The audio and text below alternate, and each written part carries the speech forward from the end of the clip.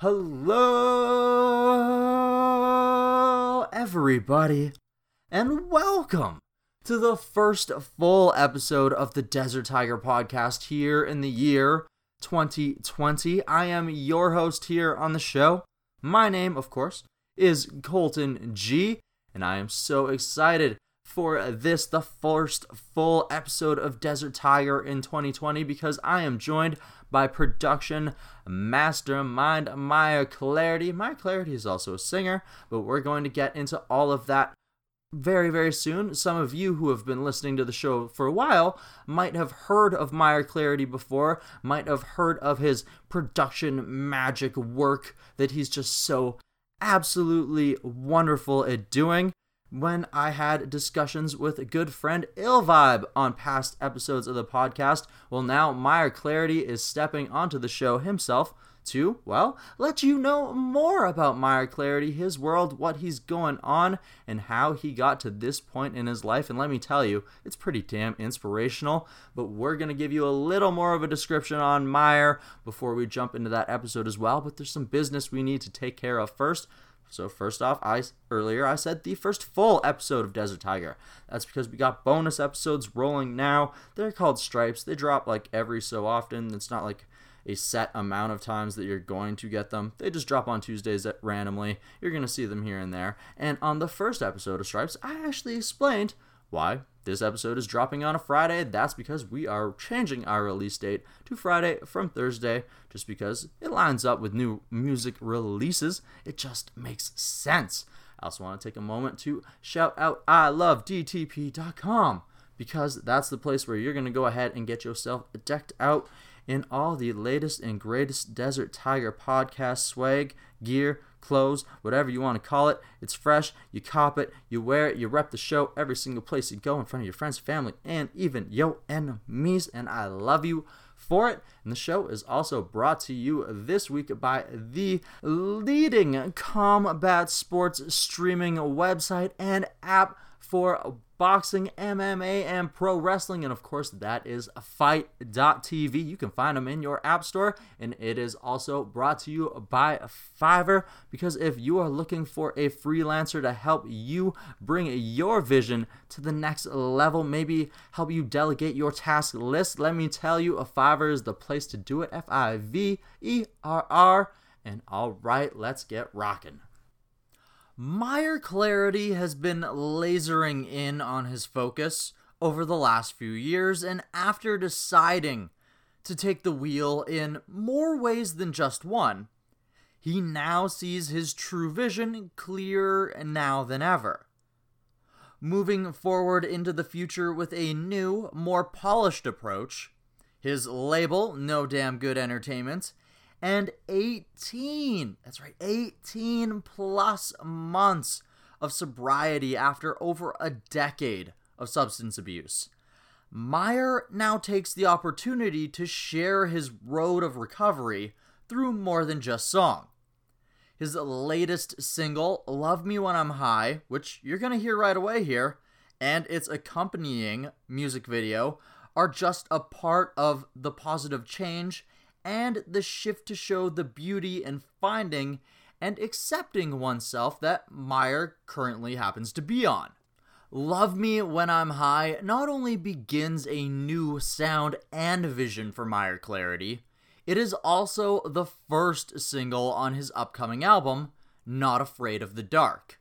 An album that Maya promises is as uniquely him as ever before, exploring the various aspects of his heart, well, like never before. Today on the show, I am extremely excited to be joined by Maya Clarity as we discuss his latest single, Love Me When I'm High, plus the amazing music video that goes along with it. We also talk a little bit about his upcoming album, Not Afraid of the Dark, plus the new sound. Well, it's a little bit of a bringing on of sound he studied beforehand. We're going to discuss that, and we're going to discuss how it has evolved from over the years and all the other things that Maya has worked on. And of course, we're also going to discuss Maya's path to sobriety as a recovered alcoholic. I am extremely excited for you to hear my conversation with Maya Clarity. We get very, very deep on this one. And, well, before we go ahead and get into this, why don't we go and play that new single for you right now? This is Love Me When I'm High.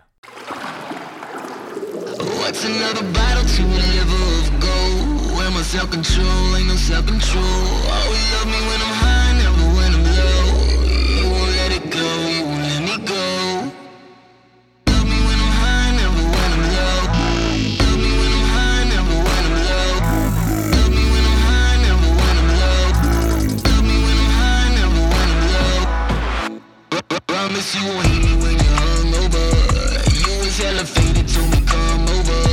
Telling me you hate me when we fuck sober. I can't be your plug, be the one for you. I can't be the one for you. And I ain't gotta get drunk to have fun. I ain't gotta get drunk to have fun. Yeah, she still I ain't gotta get drunk to have fun. I ain't gotta get drunk to have fun. Yeah, she still do. She still do. Glass half empty, bubble underneath you.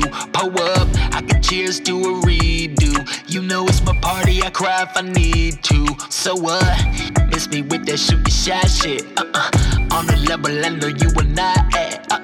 Worldview cause a whole lot to see. Could you afford to lose what you wouldn't part with? It's another battle to a level of gold. Where my self-control ain't no self-control. Always love me when I'm high, never when I'm low.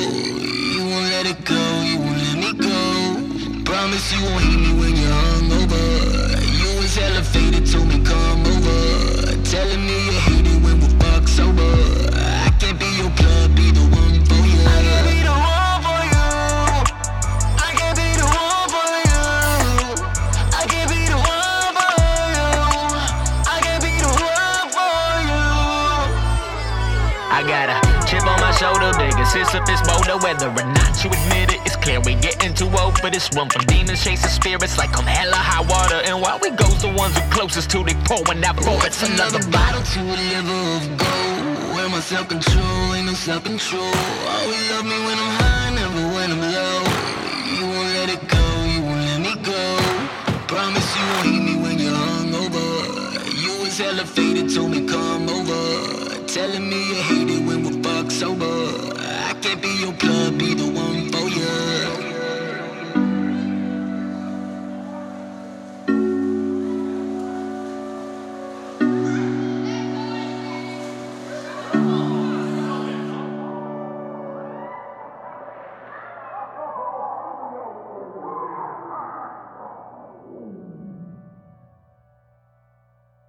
The Desert Tiger Podcast.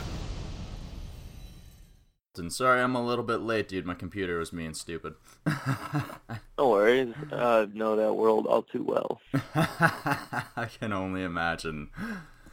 Oh, trust. It's crazy. You get to thinking that, like, there's some evil robots out there against you or something. No one's gonna listen. How you doing, man? I'm doing pretty good. Pretty good, man. Pretty good to be speaking with Maya Clarity myself. How are you this morning, my dude? I'm good, man. I'm good. I'm just waking up. I've got my coffee. Nice. I woke up 15 minutes ago, so I think this is like prime Maya Clarity, and then it's all downhill from here. Get you at the start, because after that it's just snowballs, right? Exactly. Then I like fully wake up, and then I remember how to complain about shit, and then it's all bad news.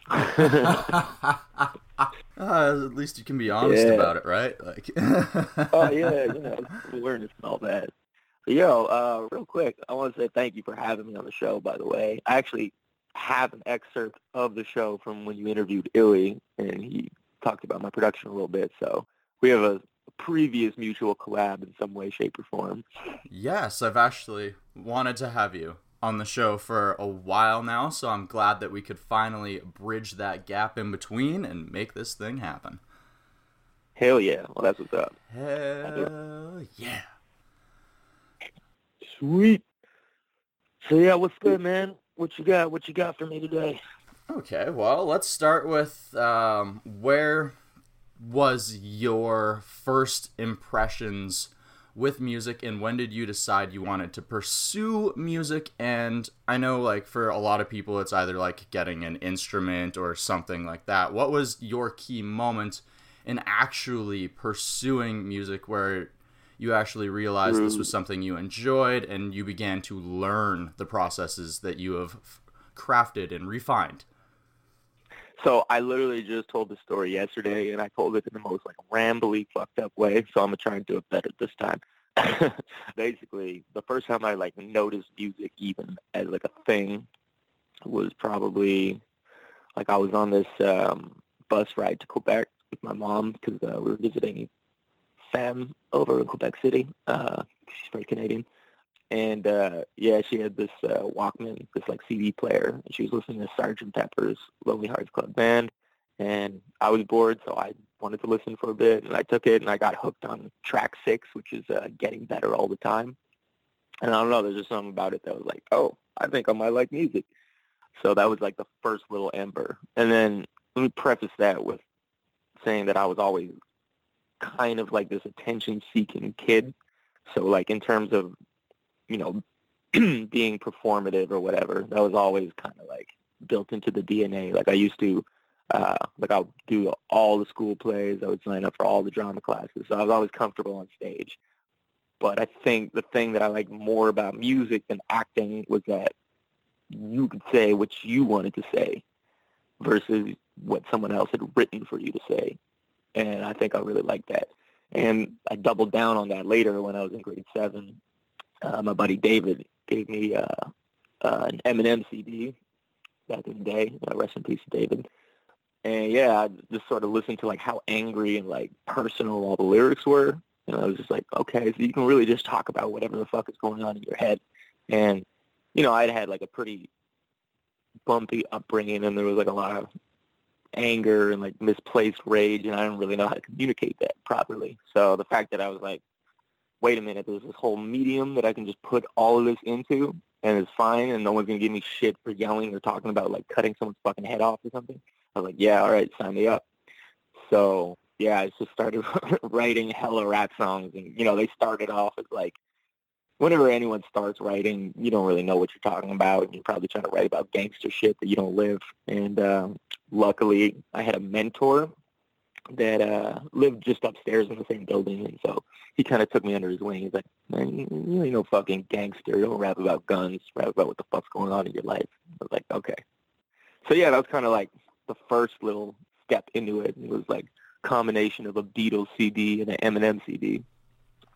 It's a very interesting combination where one group definitely, even though they were refined and pushed and presented in a very specific way near the end of their career, and definitely near the Sgt. Pepper's album, were definitely starting to step into their own brand and their own personality. And then Eminem, someone who's very powerful with his personality as well.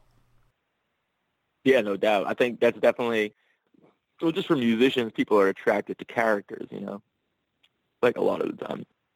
Like you can, I don't know, I'm sure there's a case study to be made for like, you look at people's favorite artists and you try to figure out why they're their favorite artists. And it's like, I don't think it's based alone off the music. I think like people buy into a character they like. You know, like let's take Post Malone, for example. I'm sure a lot of people feel like, oh, Post Malone seems like a chill dude. I like his energy. And then the reason he gets to stick around is because like, oh, but he actually makes good music that I like to listen to as well. So I think there's like a marriage between like character and quality content that allows you to stay in the conversation. Absolutely. You have to be able to connect with that character. I also work in the pro wrestling world, and it's the same thing. If you can't connect with the character who's on stage, then it's not really going to go very far. That's just funny to me, though, because, like, I'm just trying to picture, like, deep emotional connection before this guy, like, beats the fuck out of someone with a chair. Well, I don't know a lot about the pro wrestling world. I'm picturing the theatrical side of everything. So basically, like, I'm the referee, so I'm the balance between good and evil, because there's, like, a heel in the ring who's, like, the bad guy, and there's a babyface in the ring, and he's the good guy, and then there's a balance between the two, and I sort of, like, help tell the story of who's the bad guy and who's the good guy. That's what's up. I love the industry terms too. There's a baby face and a what? A heel. A heel. Ah, okay. Mm-hmm. And I think I'd know this from watching Glow, but no. They haven't gotten that far into some of these things. Yeah, that's true. Oh, that's cool though. But yeah, that's exactly it though. You gotta like, make people root for you as a character in some way. Or hate you. True. Very true. And that works for some artists as well, where the people's hate for them somehow creates the ability for people to watch their stuff and go, I can't believe that this person's happening. And like sometimes it happens all the time where they always say once you make it, that's when you get haters.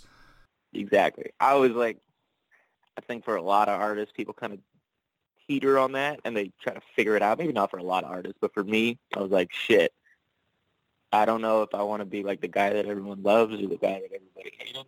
I don't know. But then like, now I'm in a space where it's like, oh, no, easy answer. I don't want to be hated by everyone. That would suck. Like, that would be a shitty legacy to leave behind. Like, you don't want that. Yeah. No doubt. Yeah, but, like, when you're younger and more impressionable, I think, like, success is more of the goal rather than, like, being well-rounded as a person. Yeah, you kind of, like, trying to figure out who you are as a character. Mm-hmm. No, and as you grow as a person, too, you start sort of realizing too is like, man, if people treated me like this, like, yeah, exactly, I would go crazy. Yeah, that too. Well, you just sort of like get a clearer perspective after 25. For sure. Which sucks for all these artists that die before 25 because they ain't really like.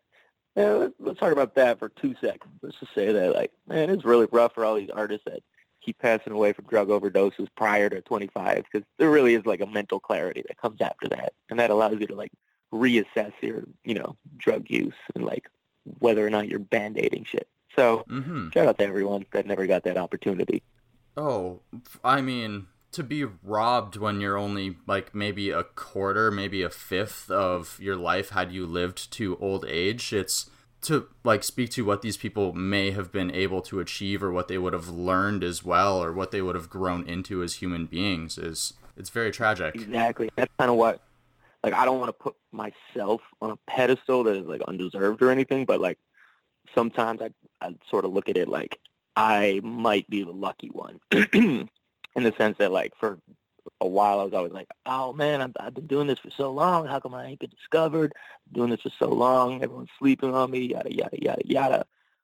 But then, I got to this point where it's like, fuck, I think I might be like the last one out of that like freshman class that I was like competing with. And like, I'm still underground as shit, but I'm just like, I think that being this underground for this long allowed me to like learn some non-music related like survival skills that had I like been hit with fame at like a younger age, lacking those skills probably would have like led to an overdose. So long story short, I'm pretty grateful that I didn't blow up too early and overdose. Hey, like you said, you're one of the lucky ones, and fortunately it doesn't happen for everyone, but thankfully you had the opportunity to learn while you were pursuing your craft. Yeah, exactly. And, I definitely fucked up along the road. I've had some pretty public drunk episodes, but that's life, right? Hey, it definitely happens for sure. I mean, sometimes you have to make an ass of yourself in order to realize that you have to do something about it. Well, it's like that rock bottom notion, right? Like, you're not going to see up while you're falling, And rock bottom is possibly the best place to set your feet and pick yourself back up. I was just saying this yesterday, how like there's some sort of relieving feeling about rock bottom because it's like which way is up now, and so it's like you can finally establish a sense of direction as opposed to like when you're still trying to hit it, you're like, I don't know where fuck up is and where fuck down is. Well, exactly, and you never know exactly where bottom is either, because when you're falling, like it's hard to see the bottom too, and when it's coming at you, you get a little bit of that G-force, and maybe it's coming at you a little bit slower than it is because you got that falling motion where time seems to slow down, and oh dang. Yeah, exactly. No worries. So we touched on how you found a mentor. So he gave you a little bit of a check on lyrics and everything else. What else did he get to teach you while you were underneath his wing? Well, firstly, I want to acknowledge that I'm the type of person that needs too many mentors. I've had a lot of mentors in my life. I think it stems from, I don't know, probably childhood. But yeah, so I stay seeking out mentors. I don't know whether it's here or there. It's just funny to me. But anyways, this guy Saji from the Northern Lights, essentially what he did was, firstly, he helped me like focus on like what I wanted to write about and like kind of schooled me on like, you know, you don't do this, you ain't a gangster, don't talk about shit you don't know, people see through it, you're going to look like an idiot. Secondly, he brought me to the studio, my first studio called The Laboratory, which was at 1180 St. Antoine. And that's where I kind of just sort of absorbed like how the process went about of like recording, doing the backs and doing like doubling up the hook, bringing in the beat and everything. And so I would come to a couple of these sessions, and if it was time, maybe I'd like spit a verse or something, and then I'd bring a couple beats I had made and try to get them placed on the album. And everyone was like polite about it, but obviously, you know, I'm just this 13-year-old kid trying to like get them to rap on shit that I made. Wasn't working out, but I ended up booking at that studio and working there for like next 6-ish years until it closed down. And so that kind of like turned into another mentor where I had this guy, Mitch Album, who goes by Labrat, or went by Labrat. And I was sort of learning from him as well in terms of like engineering.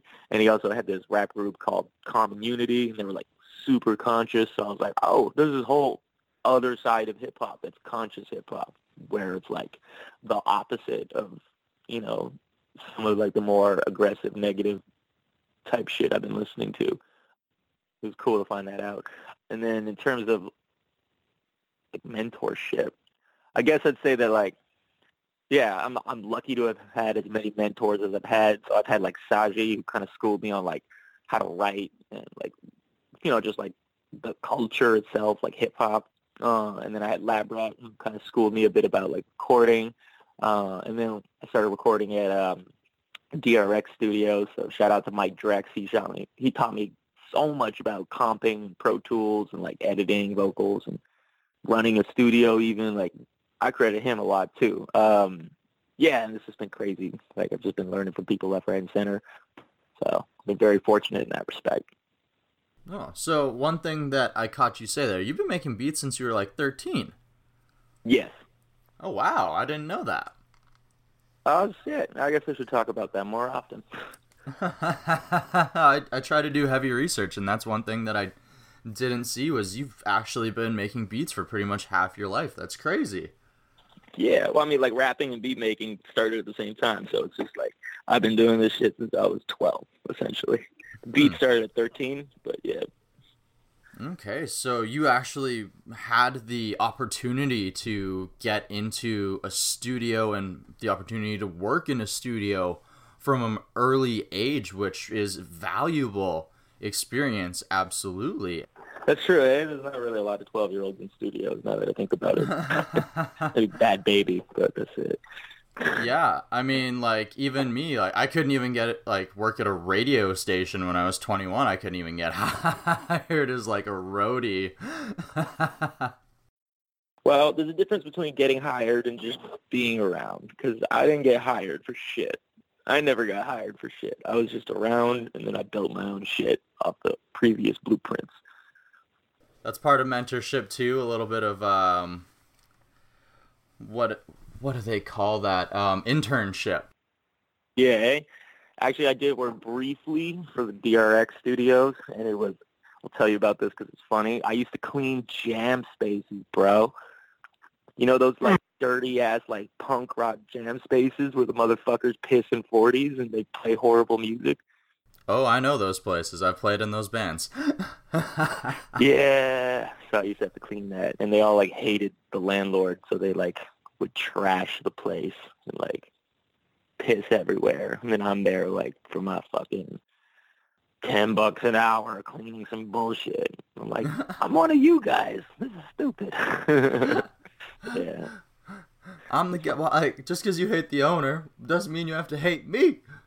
The owner's not cleaning shit. The owner never cleans anything. Don't trash the place and get back to the owner. You're just hurting one of your own. That's stupid. No doubt. Okay, so at what point did you start drinking then? I think I started drinking around 16. So I just had, like, my friend group drank heavily. Mm-hmm. And I hung out with the punk rockers because I was weird and they were weird.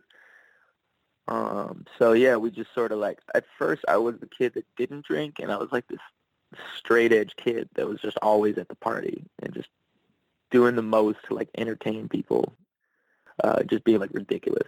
But then I started drinking and just sort of blended in, and, yeah, it was it was dope. Drinking was fun.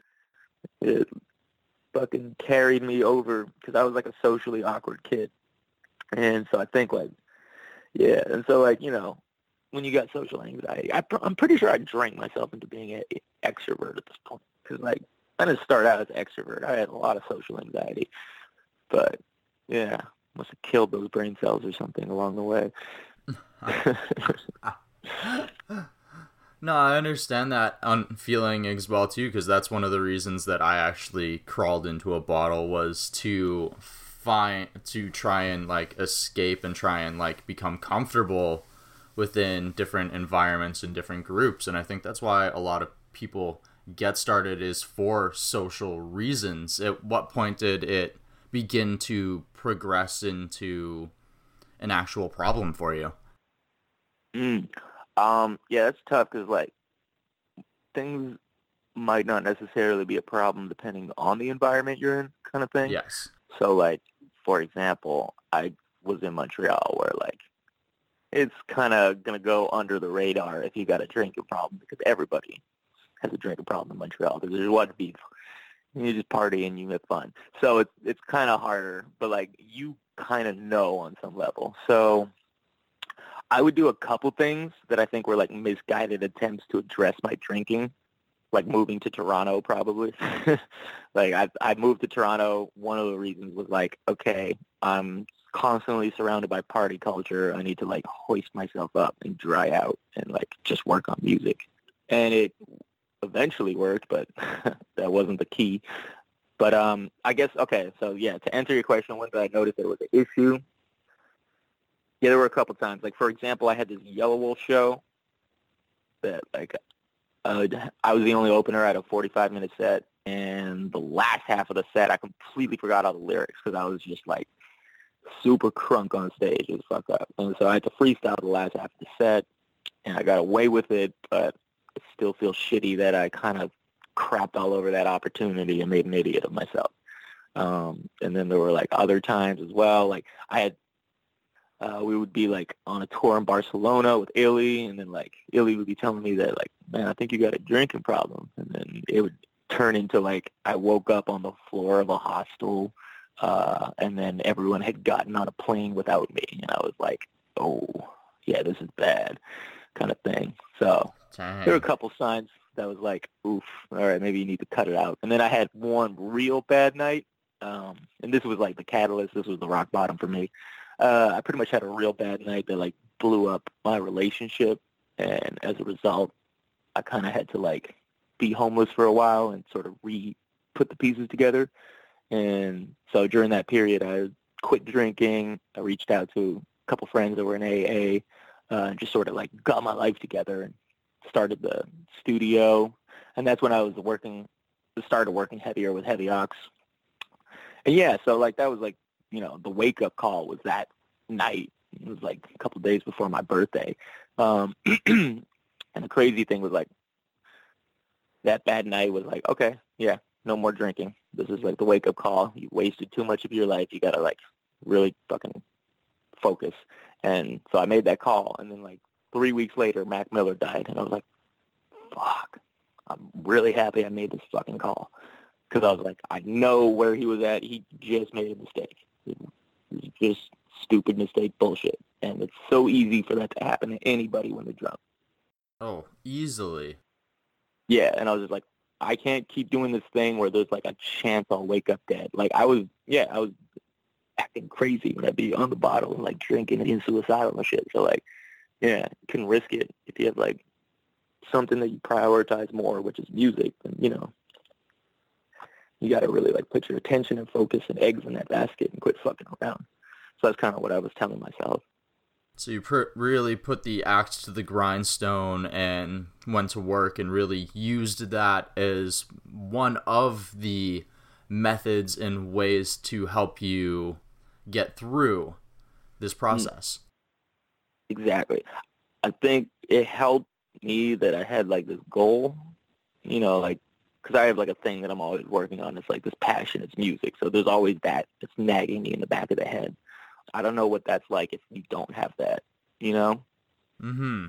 So I imagine that might be more difficult probably because you don't have the, well, or maybe you just have a voice telling you that you're a fuck up, but then there's no clear direction. But yeah, so, sorry, what was the question again? All over the map. We were just saying putting the nose to the grindstone and using music is one of the methods to help with this process.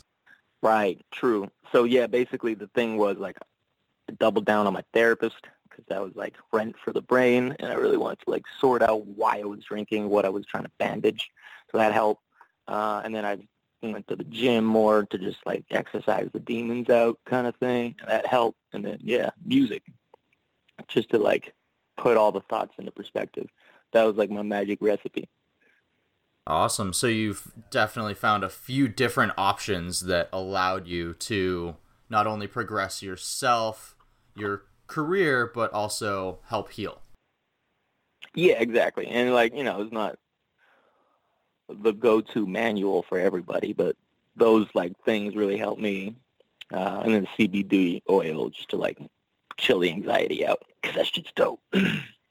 Yeah, for sure. And that's everyone's reasons for why they get into these things are different, and everyone's reasons for why they get clean are different. And it's almost a reason why a lot of people feel alone when they're coming through that experience, I find. And it's just it's you're just going through your paces. It's not necessarily that you're alone, because you're not the only alcoholics that's going through it, but you're the only person that you know that has your specific encounters and experiences that's going through this moment.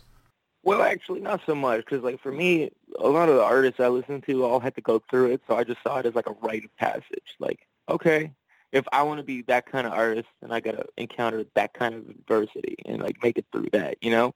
So like I look up to like Royce the 5'9", for example. He's like probably one of the best shining examples of like a fucking, you know, well-adjusted artist out there that speaks like just straight up facts. I don't know. He's just one of the dopest people that got his alcoholism together and also talks really well about therapy. So like I strive to go in that direction with my stuff. So yeah, I guess you don't really feel alone because you look at other artists and you see that like a lot of people have gone through that trajectory. So you're like, this is just something I got to do. And then I think at the same token, I was kind of being overworked by the Heavy Ox label, so I don't know if I even had that much of an opportunity to be alone, which is just a curse. So yeah, that's good, I guess. Like, you don't want to be alone with your thoughts, right? Because that's when you start drinking. Mm-hmm. But you also need the time in order to take some of those thoughts on your own too and go through them. Yeah, but that's where therapy helps, because that's doing that in a controlled environment where you won't spill over into emotional territory that'll lead you to bandage it if you have a good therapist. So yeah, you're still like processing those emotions, but you're doing it in a way that's like not destructive. You know? Yes, absolutely. And that's something I didn't find therapy until I was about 3 years into my recovery process. And like I was actually on the verge of relapsing, and therapy was possibly one of the things that saved me, because it helped teach me those things that why I wanted to drink and do other things. So that's really, I commend you for going and taking therapy is one of those first steps as well, because not everybody does that. Yeah, and that's crazy that they don't recommend that, because like, the fuck is a AA meeting gonna do? That's why I never went. I've been to one, and then I left. That was it. I was like, this doesn't help anyone. I never went because my grandpa went 5 separate times, and he ended up relapsing every single time, and he drank himself to death at the age of 65, and that, like, taught me. I was like, this isn't going to do it for me. I've got to do this for myself. Dang. It's dark. Yeah, exactly. And yeah, the therapy is really, like, that's the secret thing. And I think that's what, like, AA gets confused, because there is a therapeutic aspect to it when people talk in group, but that's not enough.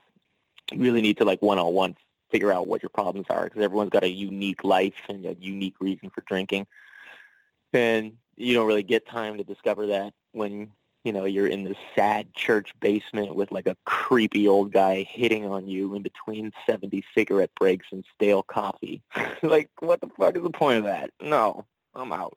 I'm getting a therapist. It's not helping anybody, because, like, and then between those 70 people, how often do you get the opportunity to speak and actually get your story out? Yeah, and sorry, let me rephrase. I'm not the one who's being hit on, but, like, I went there, and it was, like, me, another girl my age, and then, like, 12 80-year-old French-Canadian dudes. And they were just all like, oh, God. Hey, baby. And it was just like, bro, this is an AA meeting. Why are you trying to pick people up at AA meetings? You're just here to get better. This is whack. And then, like, yeah, she left as a result because she felt mad uncomfortable. And I'm like, well, yo, this is not what AA meetings are supposed to be. No one's supposed to feel uncomfortable. This is stupid. Get a therapist. But anyways, I don't want to trash AA because that's probably not a good look on me. So I'm going to just say that I don't think it's the solution for me. No, exactly, and I'm sure it works for some people, but it definitely was not the solution for myself either, and if it does work for some people, fantastic. I'm happy it did work for you, but sometimes you have to find your own path. Exactly. It seems like a community-based accountability system, but I ain't part of that fucking community. I don't know no one in there, so I'm going to just do it my way. Yeah, it was dope, though. It was good to, like, sort it out, and yeah, therapy is like rent for the brain, man. That's the secret. It really is. Yeah. It's like you gotta live up there 24 hours. This is very true, because, I mean, if you're going to be spending that sort of amount of time anywhere, you definitely want to try and make it as comfortable as you possibly can. And we're going to be jumping back into this conversation with Meyer Clarity very soon. A little bit of a change of pace as we jump back into the music convo with that recent shift in sound that he's been going through. We're going to dive more into that. Of course, we're going to be playing you another track off of his 2019 album, Not All Heroes Wear Capes, Volume 2. That track being called Not All the Way Down. You're going to hear it as soon as after this word from our sponsors. Of course, you guys know the best place to support Desert Tiger always is and always will be ilovedtp.com, because it's where you go to grab the gear so that you can rep the show every single place that you are, in front of your friends, family, and even your enemies. But if you want to take it that one extra little step further, why don't you go ahead and check out our sponsors. Are you maybe somebody like myself who just can't get enough pro wrestling action? Maybe you're into MMA, or maybe your love is boxing. Whatever combat sport you're into, let me tell you about your new favorite website, and that is Fight TV.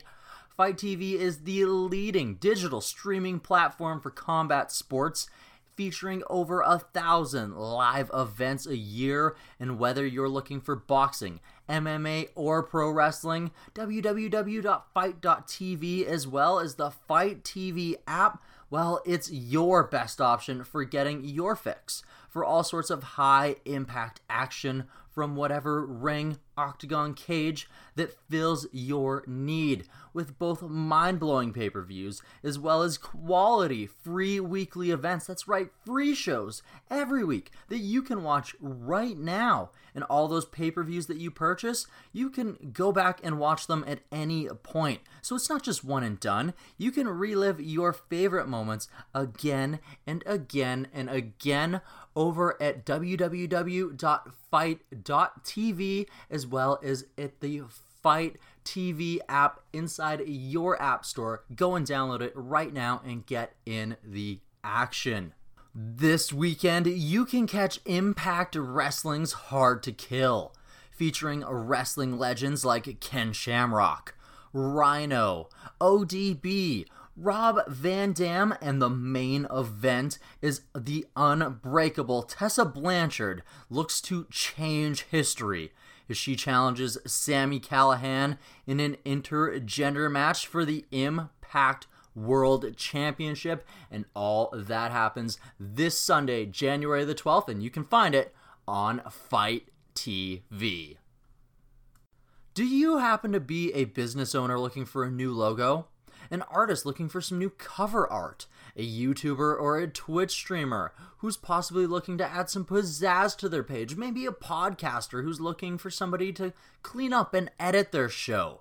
Well, sometimes you might be a little bit too busy to do these things yourself. Or maybe you just need to find the right quality creator so that you can help delegate your to-do list so that you can excel at what you do best. And let me tell you, friends, this is where Fiverr is going to help you out. Fiverr is the world's largest and most affordable and easy to use digital marketplace where busy professionals such as yourself can choose from thousands of talented freelancers in over 100 different categories like graphics and design, video and animation, music and audio, digital marketing, to name a few of the wonderful services that you can find on Fiverr, and it's so easy to use.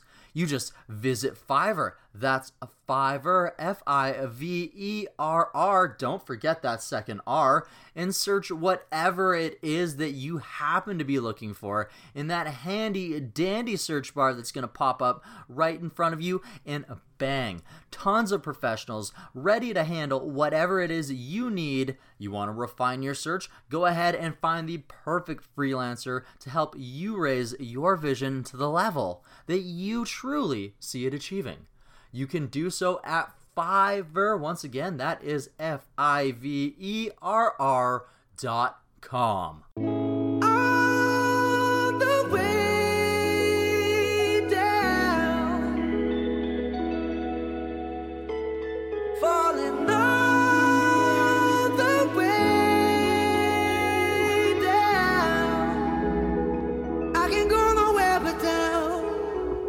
Pop the Xan in the women's room. Numb to her feelings, filling our cup, but it's never full. You fix your lipstick, and I was watching the minutes low. Two cynical loners looking for love in the company of the miserable. A living rendition of Sid and Nancy. Only hear the bass of the wall as we sit here dancing. Splash a little water on my face, I'm feeling antsy. Hit the dance floor, our vision moving at half speed. All black, everything while it changes patches. Sadie sweet, nothing's for the backseat of taxis. Her playing footsie, demon playing handsy. Trading every scar, scab, stick and poke to match me. Roaming downtown, woman smokes off a strangers. Liquor in our blood, our way to socially anxious.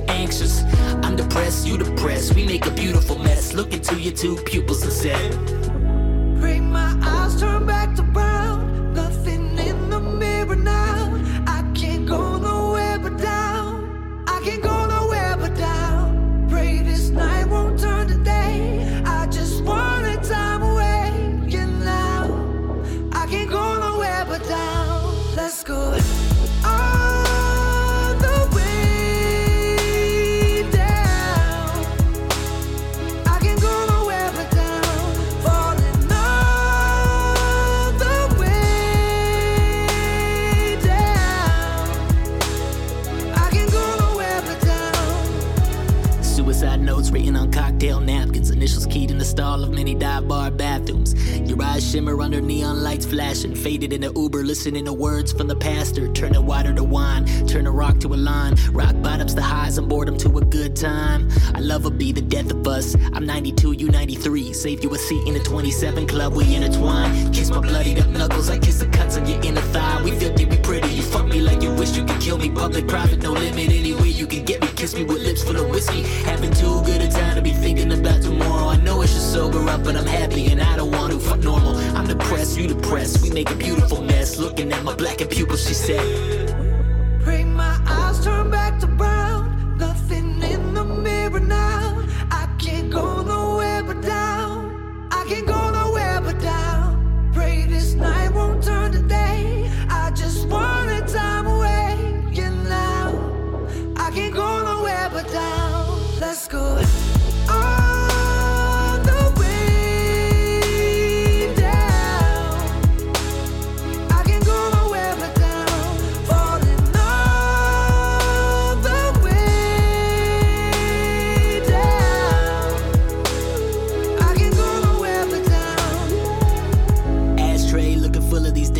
In a pad where the window's always dull and it's gray. Fam says that we've been pulling away. Wouldn't you say we only feeling the vibe? We only fuck with today. We gonna live for forever. We gonna drink till we better. Each morning under the weather, we rather run down and tattered. So what's the matter to you? We just do what we do. We addicts romanticizing the tragic. We advocates for the savage. You told me you was the last of it. You call me out for everything you do, and that's the facts of it. You ratchet, I'm ratchet. You batchet, I'm batchet. We evenly match. Tug of war for the last to relapse. Cleaned up, you drag me right back. My anxiety is feeding your anxiety. You call me a piece of shit, but I don't take it personal. Fuck the world with you. Worse than me, I'm worse than you. But life without you isn't worth it, so I'm willing to die to keep us immortal, girl. Bring my eyes, turn back to brown.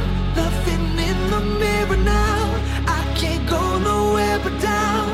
I can't go nowhere but down. Pray this night won't turn to day. I just wanted time away. And now I can't go nowhere but down. Let's go all the way down.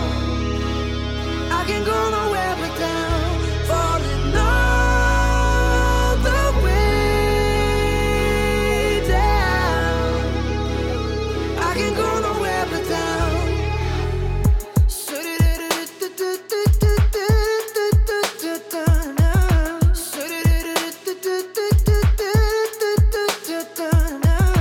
There ain't no one left around. I can't go nowhere but down. I can't go nowhere but down. I can't go nowhere but down.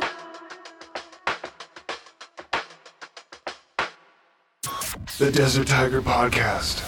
All right, so I was just gonna progress into, let's talk about the music aspect now, because we've talked a lot about like the recovery and everything else, but we're also here because you've recently released a new single that focuses heavily on that. You're heading up to releasing a new album. It's got a new style to it, and I want to talk about that shift as well. Yeah. So let's take it back to that move to Toronto first. Was that move to Toronto also to progress your music career, and how did that help you as an artist, and how did it lead you to this moment? Yes, it was. Well, also, I realized I never answered your question about going back to jazz. So I'm going to answer that in this answer. But so firstly, moving to Toronto was just like, I wanted to move to Toronto because it's like, you got to leave your hometown, right? And if you want to take this seriously, you throw yourself in the fire and see if you can survive. And I think I found my footing in the fire pit. So yeah, moving to Toronto really helped in terms of like, yeah, the music's dope, but like, how do we make this a business? You know, like, how does the industry work? Because in Montreal, it's a lot more just music, shows. And there's not a lot of infrastructure. So that's kind of where it helped. I kind of started to understand the full picture of this thing. And then, yeah, just talking about like the new sound and the new music coming out, like that's just, it's like the thing I'm putting out the music I've kind of always wanted to put out now. And I don't know why, for some reason or another, it felt like a lot of my career was me waiting for permission to like do this, because it sort of felt like unless you're a signed artist, you can't really take the risks you want, and you gotta yada, yada, yada until you're a signed artist, which you'll realize at a certain point is actually bullshit, because if you're doing a bunch of stuff to become a signed artist in your music, chances are people, like fans, recognize that, and they're like, oh, that's kind of whack. I don't want to listen to that. Versus if you just do the actual thing you want to do in the way you want to do it, people are like, yo, this is dope. I've never heard anything like this before. I'll fuck with it. And going from, like, the left field inward is, like, usually the way that, like, people get signed and, like, you know, artists get discovered. It's pretty rare that someone's making like pop music and then a label scoops them up like, yep, here you go, you're what we want. No, I haven't really seen that shit, to be honest. And then, so just going back into like jazz, I think that was like, the sound's been like all over the map, right? And that ties back into like a lot of what I was doing was like results based, in the sense that like I would try to like look at myself within the landscape of like every other artist releasing music. So like part of the reason I initially shifted away from jazz and old school shit was because, again, Mac Miller came out, and this was way back in the day, and I was like, I was setting myself up to be like the kid that was rapping over all these Tribe Called Quest instrumentals and knew all about this old school jazzy shit. And then he came out of the woodwork and did exactly that, and I was like, fuck, I can't do that because that's just going to seem like I'm copying the shit now. And I was like so jaded about it. So that's when I took that pivot into doing more punk-related music so that, you know, my immediate circle could get in on it a little more because I was hanging out with the punk rock kids. So a lot of it, you know, No Effects and Rancid influence and shit like that kind of bled into the music. And then I was setting myself up to be this, like, green-haired punk kid, and then Machine Gun Kelly came out. I was like, everything I do, someone comes out. So then I pivoted, and I was like, okay, what if I do that, but it's a sadder, and it's a little more emo and depressing. And then Lil Peep came out, and I was like, okay, you know what? No, I'm going to just do what I want to do and stop trying to fucking do shit that I think is going to sell, because this is stupid. Yeah, and so that was kind of like the trajectory a little bit. It was like I was trying to fit into a mold, and I was always doing it as a reactionary thing to someone else, and that's not really going to work because, like, yeah, no, don't focus on other people. Focus on you and what you want to do. So to make a long story long, fucking now I'm back at this point where it's like, you know what, I just want to put out the music I want to put out, but I have this extensive past of all these different sounds, so they kind of all bleed into this thing, and it's back to like the rooted kind of old school jazzy hip hop thing I wanted to do, but it's got some of those new flavors in there just to show where I've been. It's like, you know, it's like the style's seen some shit. And so it just inevitably, yeah, it comes through. But like, I feel a lot more comfortable to be making the music I want to make and the kind of stuff that I would listen to. And so some of the records are like Kid Cudi meets Arctic Monkeys, because I'm a big fan of that. But then on the other token, some of the shit sounds like a Jamiroquai record, because I grew up listening to so much Jamiroquai. So like, yeah, it's, you know, I'm doing the shit that like resonates with me. And I think that a lot of people are going to fuck with that, especially just based off this first single, because it's like no longer asking for permission, just saying what I want to say, playing what I want to play, and doing the stuff I want. And I kind of, even though I'm an independent, I just sort of turned around and started treating myself like a signed artist, and was like, okay, yeah, I'm going to just do everything as though I was a signed artist, because I know all the ins and outs. I know how to move this in terms of like PR and everything. So yeah, let's just fucking go. Let's stop waiting. Okay, no, I like the mindset. Rather than trying to find a specific niche that was going to work for you and that would somehow be able to help you express your feelings, the different niches that you ended up finding helped you in expressing who you really were. Yeah, I would say, like, you know, I think I was niche juggling to find the one that was me. And so there were a couple that weren't good fits. Or, you know, they were dope fits at the time, but, like, ultimately, deep down, it's not who I am. So, like, yeah, once you find the one that fits you, niche or not, you know, it's like, if you're doing you, you're doing. If people try to attack that, you're like, what are you going to, you know, this guy's faking it. Faking what, man? I'm just fucking talking about my life. Like, I'm not faking anything. Versus if you're doing a niche that you don't really 127% feel yourself in, you might open yourself up to some imposter syndrome. You might take some of those comments to heart. You know, people are like, oh, he's faking it. Maybe you'll be like, fuck off. But deep down, you'll be like, they know. You know, versus now it's like, man, fuck off. You know? Mm-hmm. It's pretty hard when you're being honest and somebody's just trying to call you out. And it's like, all right, you're just hating because you're hating, brother. It's like, if you can't realize that this is truth coming from the heart, then this ain't for you.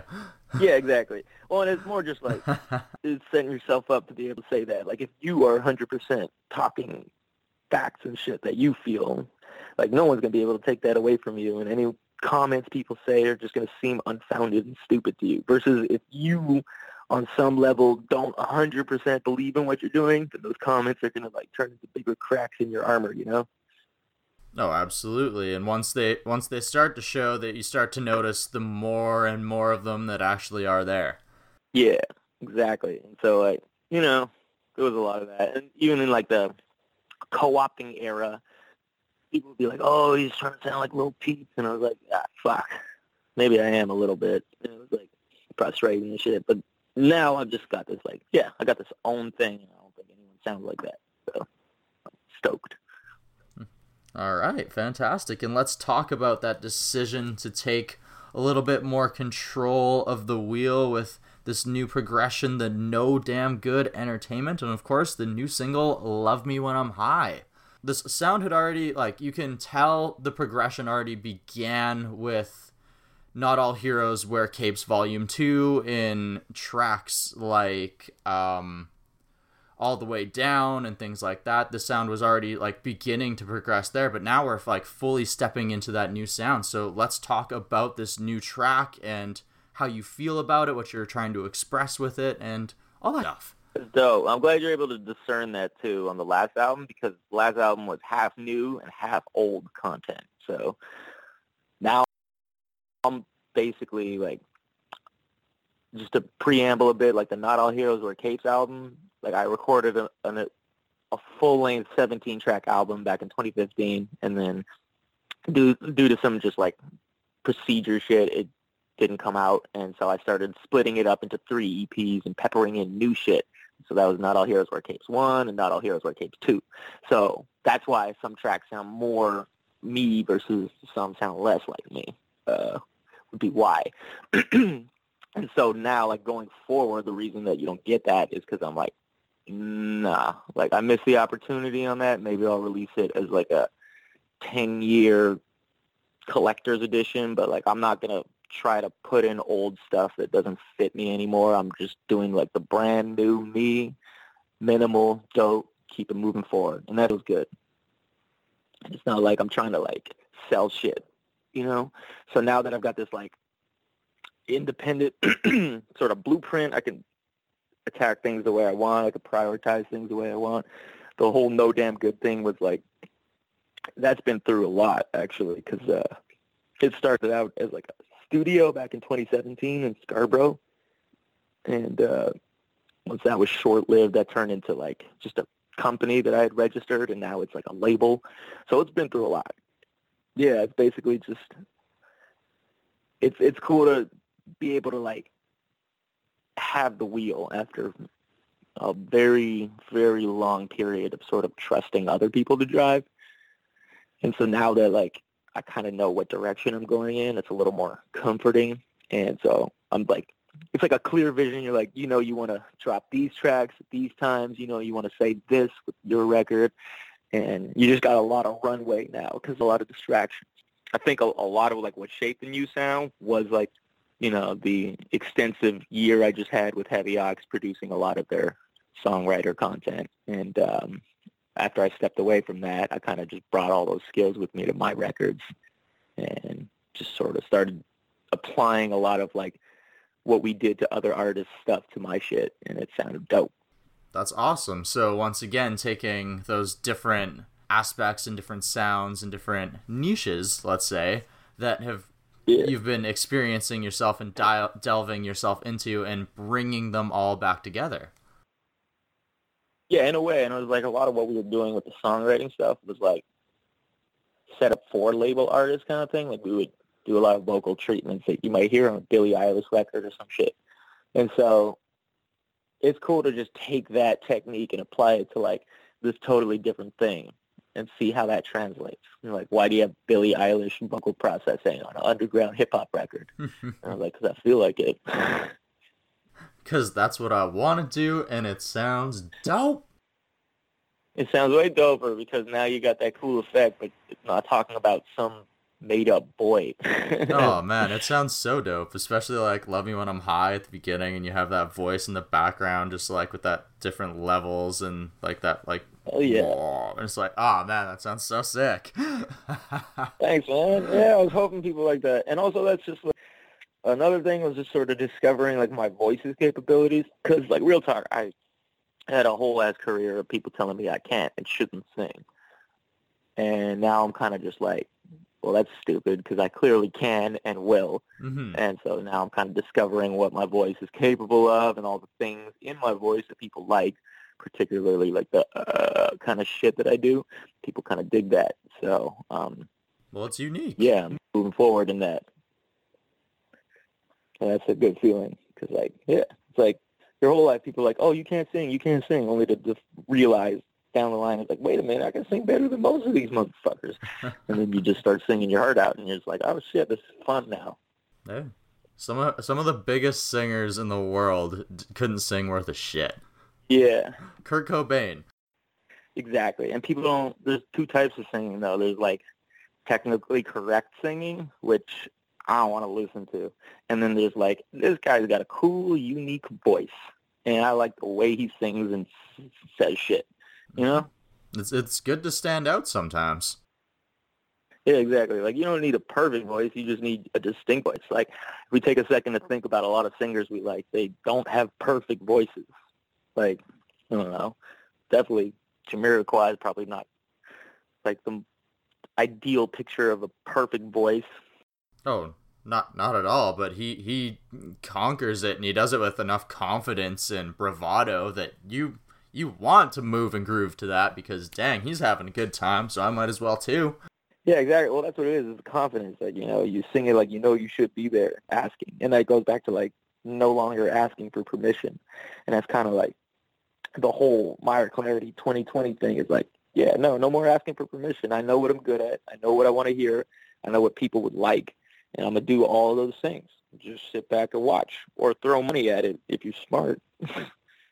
Is that ideal also what you're taking in with a lot of your music videos right now? You're pushing into a lot more like mini movie-esque ideas with like your last two music videos. Is that sort of the same idea you're doing with those as well?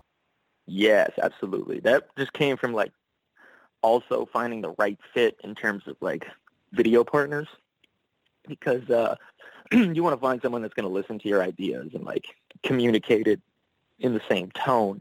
So I've been really fortunate in working with Aaron Samby because he really gets like the tone I'm going for. So on my last video, that shit was dope. And then All the Way Down was done by Les Orphelins, who really just knocked that out the park. And yeah, it's just about like getting video people to see like a vision essentially. So I remember there'd be some other times where it was like I was trying to communicate an idea and it always turned into like a budget thing. And then if it wasn't a budget thing, it would be like a location thing. And then the locations would never be like everything they could be. And so you would just see that like, okay, this is like a low priority list item for this company. So this video is probably not going to turn out the way I want it. So yeah, you just got to find the right people to work with. And then also you just, as you go along, you like refine the process in a way where it's like, this wouldn't be hard to film. We could do it this way, this fast, and it'll look like this and be impactful. And a lot of what I want to do, like video-wise, is like stick to the less is more concept and just sort of explore, like, you know, I don't have the luxury of like getting lavish sets and extras, but what I do have is a pretty creative-ass brain that can think of something that won't cost a lot but will be very valuable to make and display. You know what I mean? Yeah, absolutely. And I think like, yeah, like a good example of that is, I don't know if you've ever seen the Slippers video. Yes, I have. Okay, perfect. So then there you go. Like that was the first time I ever did something like that was like, okay, I want to do a video for this.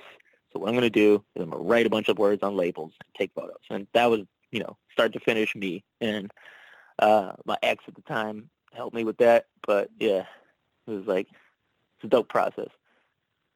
So that felt good to have like some sort of control, you know? No, that's awesome. And it's awesome that you were able to find those partners that were also able to help bring out that vision and help like make it what it is right now. It's incredible videos. Thanks, man. Appreciate that. I'm glad they're translating. Definitely, for sure. All right, I have one last question I want to ask after this one, but of course, where can the listeners of the podcast find out more about Myra Clarity, and what do you have coming down the pipe? Dang, there's so much. Well, you can find me anywhere that you can type Meyer Clarity into, and that's MYERCLARITY. Primarily, you should bump me on Spotify because I get paid 6 cents. I'm on YouTube, SoundCloud, Deezer, Napster, anywhere the music is played, Apple Music. You will find me. You just type in the website / Meyer Clarity, and I'm usually the first thing that pops up.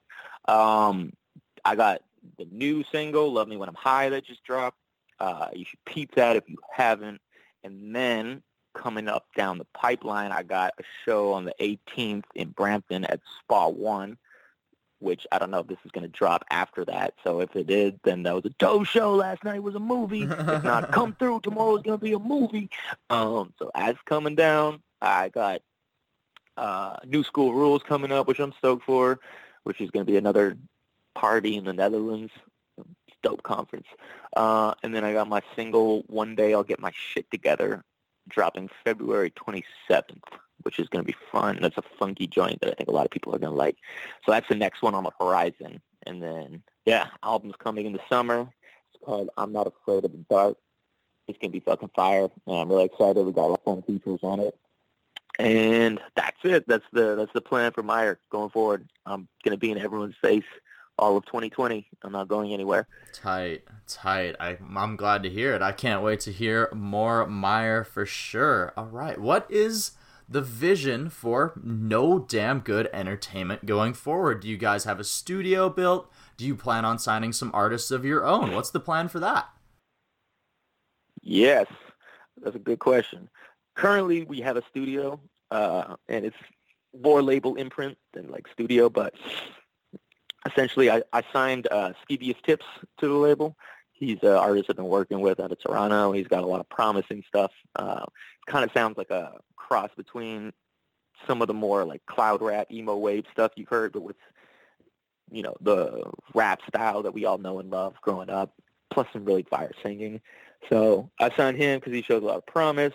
I'm probably going to sign a couple other local artists. I just want to build like a up and up entity for people that like really take their craft seriously and they like want to push forward, but they may have like one or two blind spots in terms of like the process. And so essentially what I do with No Damn Good is it's just like, hey, this is all stuff I've done for my releases. This is like my well-oiled machine. I'm willing to take on other artists to like run them through the machine because I think that it's going to do numbers and it'll do well. So that's kind of like the philosophy behind it. And also, I want to focus on people that got something important to say. Like that's partly why I signed Skeez, is that I really like this message. And he really goes to a personal place with it and talks about a lot of interesting things. So I love value in that. Essentially, like the goal for that is to, just keep it running into it's this like self-sustainable thing. And in a perfect world, it might be this thing where I can use some of the profits to like, essentially, there's a couple people whose lives I think I could help out with like getting them personal therapists or like helping out with housing and shit. And so it would be my goal that like down the line, this label generates enough revenue that I can like level the playing field for some people and kind of like redistribute that and give some people access to like, clearer head and more mental health and shit. Because I know that like therapy is like you got to go private a lot of the time because the public shit ain't shit. And so I'd want to be able to help with that. But that's, that's like wishful thinking kind of shit. But essentially, it's just going to be pushing myself, Skeevious Tips, got a couple other artists we're looking at. And we're just really going to make a lot of noise with this label for this year and see what shakes loose. And it's just like having this thing that's like, hey, we're all lifers. We all know what we're doing. We're all 100% serious with it. And we're all on the up and up and on the level, and we're not going to fuck around. It's like trying to build that, All right. Fuck yeah. Yeah. All right. So that's like a roundabout way. I got to get like a PR spokesperson for the label, because I'm not the dude to be talking about it. No worries, man. No worries. I appreciate it. I appreciate everything that we discussed today, and I appreciate you joining me here today just after you woke up. And I appreciate you having me on the show. Appreciate you having me, man. Well, thank you. The tracks you heard on today's episode of the Desert Tiger Podcast were Love Me When I'm High as well as All the Way Down, and you can find those tracks as well as the rest of Meyer Clarity's amazing discography on your favorite streaming service. And of course, while you're there checking out his artist page, his profile, you're going to want to go ahead and hit follow while you're there as well, so that you can keep up to date on all the upcoming singles, as well as that new album that's going to be coming out, Not Afraid of the Dark. I want to take one last minute to thank Meyer Clarity again for joining me here on today's episode of the DTP. And I also want to go ahead and thank Eric Alper for helping set this one up. You guys know, you've heard the name. I've thanked EA before. He gives mad love to the DTP, and we give mad love back. Of course, I have to go ahead and thank you guys, the listeners of the Desert Tiger podcast, those who tuned into today's episode. If you're new to the show, maybe you want to go ahead and consider hitting the follow or subscribe button for Desert Tiger on whatever service you happen to be listening on. Maybe you want to go ahead and follow us on social media. We're Desert Tiger Podcast and Desert Tiger Entertainment. Maybe if you like the show enough, you want to review it. 5 stars would be fantastic on iTunes. And of course, if you want to go ahead and share the episode on your social media, or even in word of mouth, if that's something that you still, one of those people that still does that, that would be fantastic. And of course, another way to support the show is by checking out ilovedtp.com, because that's where you're going to go ahead and get yourself decked out in the latest and greatest Desert Tiger podcast swag. Of course, you can also support our other sponsors as well. All right, next week on the show, we are going to be joined by pop duo Featurette as we talk about their upcoming album, Dream Riot, and I can't wait to have them on the show. And until then, go ahead, find your mountain, climb to the top. I know it's going to be a difficult journey. Sometimes you slip down, you fall, you slide, but that's a beautiful thing, because when you reach the top, it just makes you want to sing from the top of your lungs that much more and let the world hear your beautiful voice. So go ahead and find your mountain, sing from its top, because you do have a beautiful voice in you. You yourself are a beautiful human being. All right, until next week, bye-bye.